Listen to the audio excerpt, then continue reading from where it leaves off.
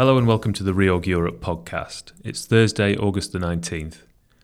I'm Richard Woolley, editor in Reorg's London office, and today we're going to be looking at two topical German auto parts companies, Standard Profil and Adler Pelzer. Standard Profil is a small cap supplier of sealing solutions that entered the primary market with a €275 million 5-year senior secured bond in April this year. The notes priced at par to pay 6.25%, but have since traded down to around 96 and are yielding 7.25%. I asked primary reporter Beatrice Mavrolian why that was.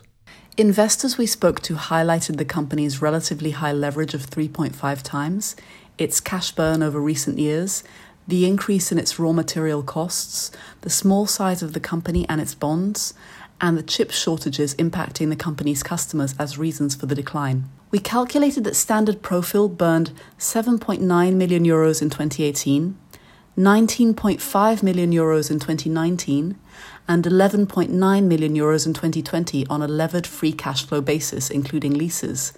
This was driven by high interest payments and capex, which were not sufficiently covered by the group's EBITDA.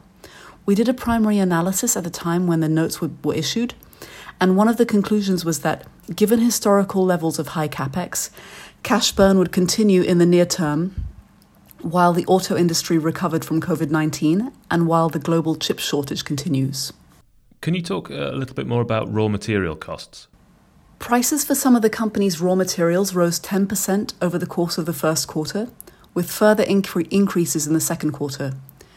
This is an issue because the bond offering memorandum states that the company can't hedge against the risk of rising raw material prices as there are no comparable and correlated materials in the hedging market. On top of this, about 60% of the group's exposure to original equipment manufacturers has no indexation to commodity prices. But now that crude oil prices have stabilized around the low 70s since the beginning of July and have actually fallen even lower over the last few days, there may be a stabilization in the price of oil-based materials at some point in the future. And how easy is it for the company to pass these costs on to customers? The pass-through of costs is sometimes built into customer contracts, where a contract will include provisions for regular price adjustments related to raw material prices. But when these kinds of provisions aren't included, any adjustment has to be negotiated on a customer-by-customer basis. At the time of the company's first quarter results announcement, management said it was starting negotiations with customers regarding pass-throughs. And this week, the company's CFO, Otto Tomaszek, said that for a few of the company's customers, contracts do include provisions for annual or biannual price adjustments related to material costs. Now, you had a chance to chat to the CFO this week. What else did he say about his expectations for the company? I did, and he said the pass-through of raw material costs to customers will kick in from the third quarter onwards. More broadly, he talked about how he sees this year and next as a turning point for the company. The group experienced top-line contraction from 2017 to last year, but this year he expects a return to growth as a result of the company's acquisition of new customers and a record level of new programs being launched over recent months. He said that last year the group launched 26 new programs, which is well above average. He expects other metrics to improve as well. Returning to growth required a lot of pre-investment, which meant that capex had been around 14 to 17% of sales last year. This is significantly more than other similarly rated auto parts issuers, which tend to have capex at about 4 or 5% of sales. Otto Tomaszek said that this period of increased investment has now come to an end, and capex is falling. Net capex in the first quarter of this year was 28% lower than in the same period of the previous year at €10.6 million. This year he expects full-year capex to be about €10 million lower than in recent years. And he said it will follow a downward trend in coming years. He also talked about an ongoing shift in the company's product mix towards dynamic sealing products. These are less capex intensive than static sealing products, which require a high degree of manual work. With lower capex in addition to a recovered market, which he expects to have overcome the chip shortage, he thinks the company will be free cash flow positive, including interest and lease payments starting next year. And what's the company projecting for raw material costs? Otto Tomaszek said that although crude prices have stabilized, the impact of this will not be immediate. Raw material prices will increase further in the second half of 2021, he said. And the development of prices is not yet clear, with different people forecasting moves in different directions. Ultimately, he said there's typically a 6 to 9 month lag between crude oil prices changing and the change in prices of oil-based products. And other factors which have also contributed to high raw material costs may change over coming months, including available capacity, which is currently short in the market, and EPDM rubber prices, which are at an all-time high. So are there any other issues that we haven't talked about yet that were affecting or that could affect the price of the notes?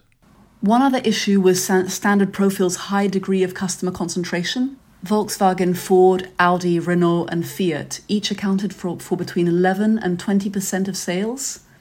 And this ties into the semiconductor chip shortage, because it means that if one of these companies is very seriously impacted, as Ford in particular was, Standard Profil will also be disproportionately impacted.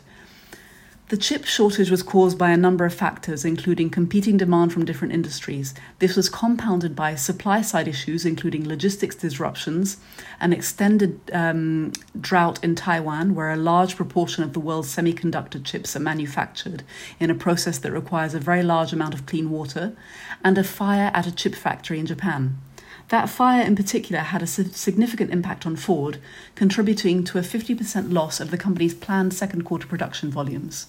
Otto Tomaszek said that LMC Automotive, a market intelligence company, believes that the second quarter was the peak of the chip shortage. LMC projects that the shortage in the third quarter will be more or less equivalent to what was experienced in the first quarter, with an improvement in the fourth quarter. Standard Profil's customer base is also becoming less concentrated, with the acquisition of new customers in North America and China. In fact, the company's top 3 customers lost about 10% of their share of sales in favor of Tesla and other new customers in the first quarter. It's not as small as Standard Profil, but Adler Pelzer has faced similar challenges, and the group's tap of its senior secured notes back in May struggled to gain traction with some investors who had liquidity concerns. The issuance eventually priced at a discount of 92.5 to yield a little over 7%. Financial analyst Jacob Parker has looked at the situation in depth. Jacob, what's the situation with Adler Pelzer right now? Adler Pelzer has been in the spotlight for a while on the back of cash burn and liquidity concerns, and the group's senior secured notes traded at around 40 back in May last year due to the severe impact of the pandemic on automotive production, as well as uncertainty about how long lockdown restrictions would last. Since then, the bonds have largely recovered, and the 75 million notes are now trading at about 97 to yield 5.2%, but they're trading wider to other similarly rated auto suppliers such as Kongsberg Automotive or Grupo Antolin. Given there have been concerns about the company's liquidity and cash burn, and the ongoing supply-side issues facing the automotive industry, we have had a close look at the situation, which has become more complex due to the recent acquisition of STS Group in June, and the pending acquisition of Faurecia's acoustics division. As of March, the group's liquidity position appeared weak, but given the group has since issued 75 million of additional senior secured notes and agreed 40 million of super senior financing with banks to fund the STS acquisition, we think liquidity headroom is sufficient for at least the near term.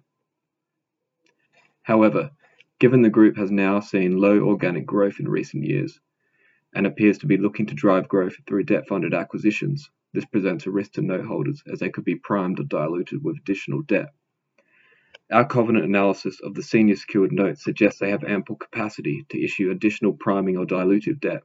Once taking into account the impact of the acquisitions, we calculate there is already about 173 million of debt ahead of the 425 million senior secured notes. We also think there is very limited equity cushion for the notes, given net leverage is about 3.6 times on a pro forma basis. Recent transaction multiples suggest the group may not be worth more than 4 times on an EV/EBITDA basis. If the company decides to issue additional super senior or structurally senior debt, the notes could fall underwater, and refinancing them ahead of their maturity in 2024 could be a difficult challenge. From a cash flow perspective, unlevered free cash flow is moderate, but once you take interest into account, the company has burned cash before the pandemic. Interestingly, it managed to generate some cash during 2020, which took rating agency S&P by surprise, and they subsequently upgraded the notes to B-. So how did Adler Pelzer manage to generate cash when other auto companies and suppliers were burning it? While the group's top line contracted about 18% in 2020 due to lower light vehicle production globally, EBITDA margins were actually up about 2.7 percentage points. Management attributed this to productivity and efficiency improvements, as well as vertical integrations, but the group also benefited from lower raw material costs on the back of the collapse in oil prices in 2020, and we're concerned that the subsequent recovery in prices will put pressure on its margins, as we understand most of the raw materials are oil derivatives. Aside from higher margins in 2020, another driver of the cash generated was working capital changes, as well as a sharp reduction in capex. Okay, so what's the outlook for the company then, do you think? We think results in the second quarter will be weak due to a combination of rising raw material prices and the semiconductor chip shortage, which has impacted key customers such as Volkswagen and Stellantis. Management noted that volumes were impacted in the second quarter, but they said there should be some uplift in the third and fourth. We expect the supply issues to continue through to next year, but there is a lot of uncertainty surrounding how long the lack of supply will continue for. Regardless of the impact from supply-side issues, we think the group's cash generation will remain under pressure going forward due to tight margins relative to the group's reinvestment needs and a heavy interest burden. The sponsors are reportedly looking to take the company public in 12 to 24 months' time, despite there being limited equity value in the business.